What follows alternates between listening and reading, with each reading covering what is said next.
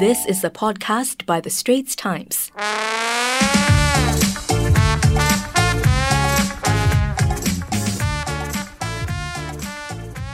It's the Double Feature Movie Podcast. I'm Jonathan Roberts, and I'm joined this week by Chow Suan. Hello, how's it going? Full of the joys of spring, as ever. Can you tell by my gleaming face? And if you're listening at home, do step on the gas. Google, Apple, Spotify. Like, rate, review us, and because it's Christmas, don't forget, 5 stars only. Anyway, the past 2 weeks have seen a kind of game of trailer one-upmanship. Suddenly the Black Widow trailer dropped, then the James Bond trailer dropped, then it was Mulan, then Wonder Woman 1984 and Ghostbusters Afterlife. Big movies, lots of excitement. There are many. Bumper crop, if you will. But the big question is, did any of them entice you? Which ones worked for you, Suan? Actually, I thought they were all really decent, but the one that really captured my attention and I'm so excited for now is Mulan. I was actually really skeptical because I'm a huge fan of the Disney Mulan. That was my favorite Disney princess growing up. I've probably seen that movie 100 times at least. And I was like, okay, this one's going to be really disappointing. No Li Shang, no Mushu, no music, what? But I saw the trailer and I was like, man, that looks good. I'm excited. This could work really well. What I really like about it, and I'm the same as you, I watched it. I've not actually seen the first Mulan because I wasn't 12. Ooh, it's a classic though. I hear so I'd probably be interested to try and check it out. But this one, I can tell straight away because obviously no Eddie Murphy dragon in it, but they're going a bit more realistic, I suppose you could say. There's a witch. Huh? There's a witch that turns into a falcon. You can do a... Yeah, but then having a talking dragon is just that bit too far. Yeah. But this one seems to be distancing itself from the cartoon version or animation, prestige animation. This one seems to be distancing itself enough that it's not just a carbon copy, which is my issue with a lot of the recent Disney live action transfers or, the CGI live action, whatever you want to call Lion King.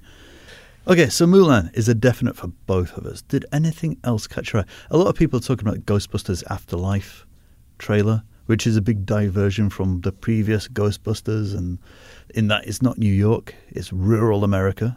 Yeah, weird. I don't think it's that weird. I mean, they're trying to do something different, but at the same time, Stranger Things. Yeah, that's exactly the first thought I got when I saw it was Stranger Things. Yeah, it looks done. There's callbacks, and it suggests that they're not just going to. I mean, it's good that it's not just a carbon copy of the 1984 one, which I kind of like, but I don't get that it's the funniest thing ever that some people seem to say it is. The less said about the 2016 version, which is got a lot of flack because it's all women, it's not men. But I mean, if that's your issue, wow. My other issue was that it just wasn't funny.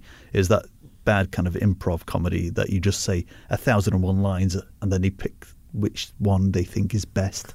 Yeah, Ghostbusters was a big thing when I was a kid, but I think it's just not one of those things that I'm particularly into. And it didn't help that this trailer really, the moment you watch it, there's so many movies that it just looks exactly like it.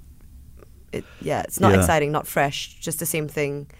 It's probably not something I really will be super keen to watch, to be honest. Wow. I must say, though, I'm really, really surprised at how much I liked the James Bond one. Ah, okay.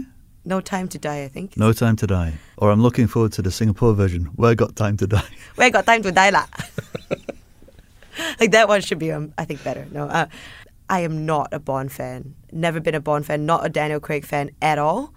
But it actually looked really exciting, quite promising. It is promising. I'm wondering if it's just Dr. No in disguise. That last James Bond film, Spectre, oh God, when was that? 2015? Something like that? It was years ago. He's been in the role for 14 years, but this is only the 5th film they've managed to get out of it for different reasons. This one is going to be very clearly the end of an era. We have Lashana Lynch as the new 007, because obviously James Bond is retired. And there's a whole thing about maybe Daniel Craig's James Bond has retired too often in his films.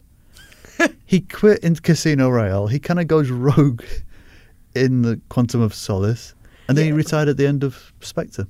That's kind of the thing about the Bond series. It's they've got to draw attention from somewhere. Yeah, so, I mean, it looks gorgeous. It's directed by Corey Fukunaga, who did the legendary first series of True Detective. And the cinematography looks fantastic. I'm looking forward to it. As long as you just don't get Sam Smith to sing the theme tune, I'll be fine. Because that was the other problem with Spectre. It was rubbish. I know it won an Oscar. It won an Oscar. Good God. Back to the other trailers. No love for Wonder Woman. I thought it was a bit bland myself. It didn't quite come off. Yeah. I mean, that's the problem with like a lot of montages, which is pretty much this entire trailer. It was just one whole middle chunk of just montages. Also, vibing on the Stranger Things again.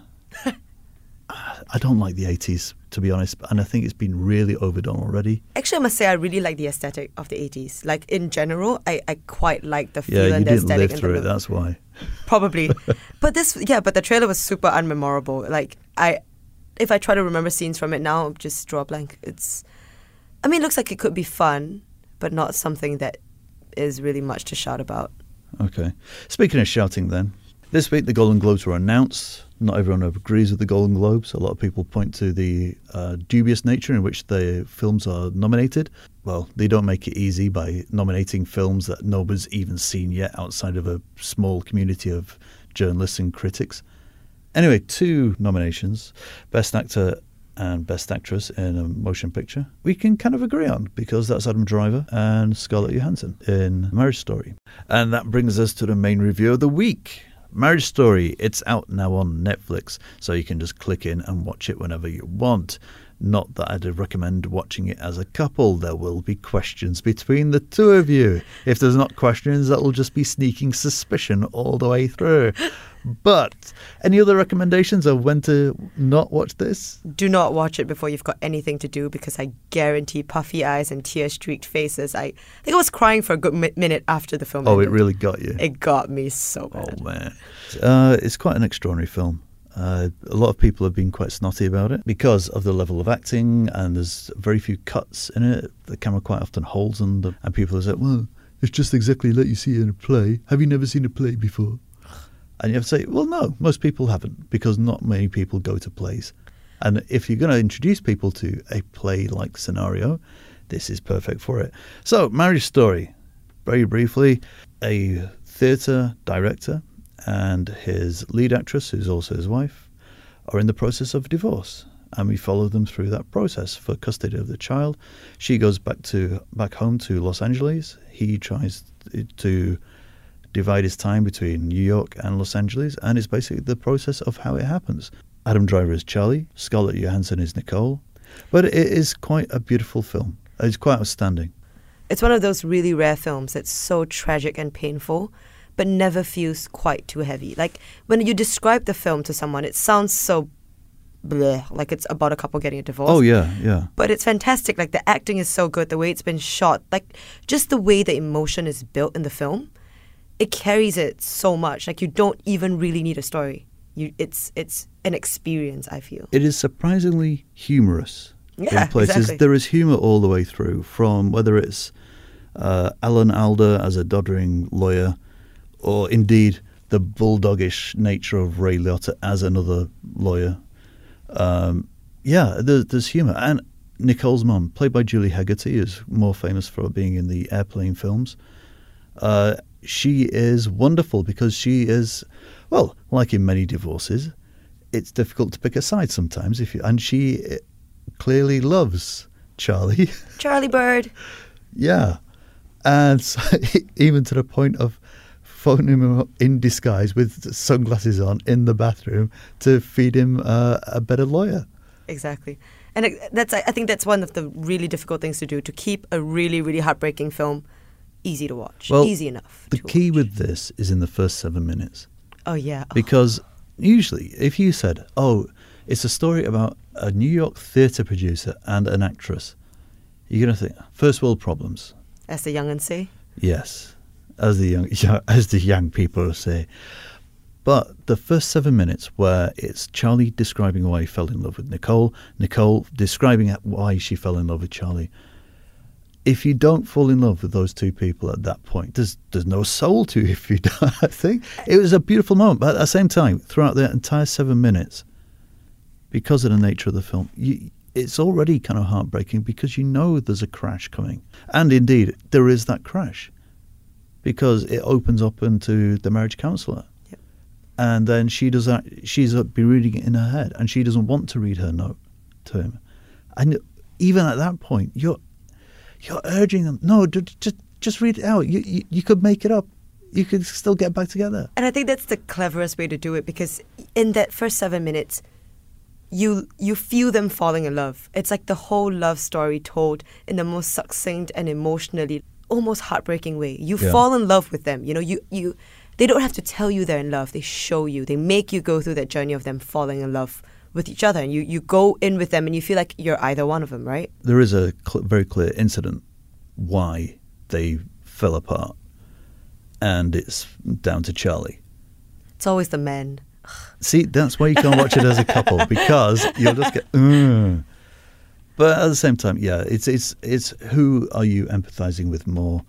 At the same time, you really do want them to get back together, because there are moments where they just switch off the feuding couple, like when her lights go out and he's got to come in and fix them, and you just become normal again. Yeah. And she cuts his hair and stuff like that. I think there's so many wonderful moments in it. But at the same time, the drama of it, like as soon as Nicole goes to get a lawyer, and Laura Dern plays the lawyer, and she's all like kind of nice and everything on the surface, but it's like a shark circling. She's going to kill him. You know that as soon as the lawyers come in, it's purely for the win. It's purely for profit. And you know that they don't really care too much. Even to the very end, like it makes it so clear that what the lawyers are in it for and what the couple is in it for is different. And I think that's what, for me, made the film so compelling, is that it's so realistic. Like, it doesn't do the very common Hollywood problem of, like, taking anything to the extreme. You know, in a lot of these divorces, like, you expect they hate each other.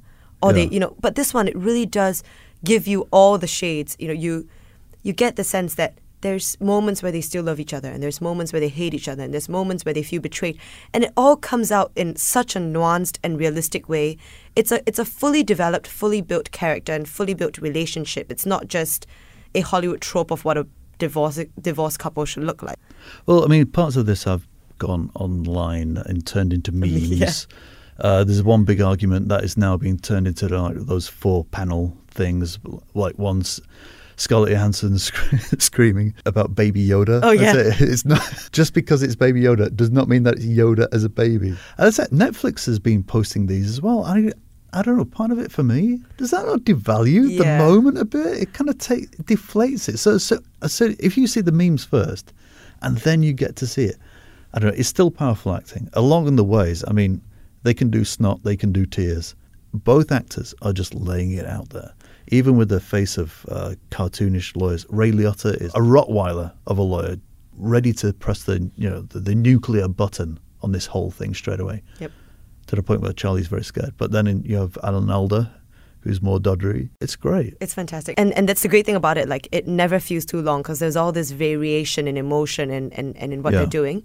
That, like, even though they can fixate on one scene for, like you say, 10 minutes of really just nothing but them screaming at each other or them talking, it never feels too long for a single moment. Like, it's just... I know some people have said it feels a bit too acted, a bit too, scripted in places. But I don't know. I'm just impressed by it all the way through. It's a wonderful sense of quite naturalistic acting. Yeah, beautifully shot.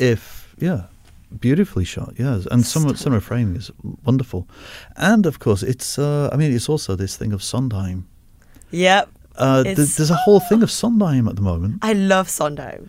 Well, Joker had Stephen Sondheim, Send in the Clowns. Yep. Knives Out had Daniel Craig humming along to my favourite Sondheim song, which is Losing My Mind. Oh, that's a good song. And you got 2 Sondheims in this. At the point where you almost... Is this really going that bold into musical territory? So Scarlett sings one, and then later on, towards the end, Adam Driver gets up in a piano bar and starts singing Being Alive. It's such a good song, though. It's a wonderful moment. He gets up at first, he hears the tune of it, and he gets up and he goes, I'll sing along. Like theatre people do sometimes. Let me sing, I'll be, annoying for everybody else. No, anyway, really not. But in this bit, he starts singing it as part of I'll just make my friends laugh. But then, you see, and then he just changes. You watch his face crumple. He has to sing this. He has to sing this now. Yeah. And this is perfectly nuanced acting again. He's quite a good singer, surprisingly. I hope he sings in Star Wars. Please don't. But this is the end of a really strong year for Scarlett Johansson. Yeah. I mean, biggest film in the world with Avengers Endgame. And then you've got Jojo Rabbit, which will be coming out here start of January. And this, wow. Good for Netflix as well. Part of Netflix's incredibly strong year-end. Yeah. Aside from the night before Christmas. Last night I got home and my parents were watching The Christmas Prince. All right. I was like, hi. And then I ran away to watch Marriage Story instead, upstairs. Good. And with the thoughts of an awkward divorce ringing through our minds, that's where we're going to leave it for now. Thank you for joining me, Sue-Ann. Thank you. Thank you for listening at home. And until another double feature next week, which will be Star Wars. Yeah. Goodbye. Goodbye. That was an SPH podcast by The Straits Times.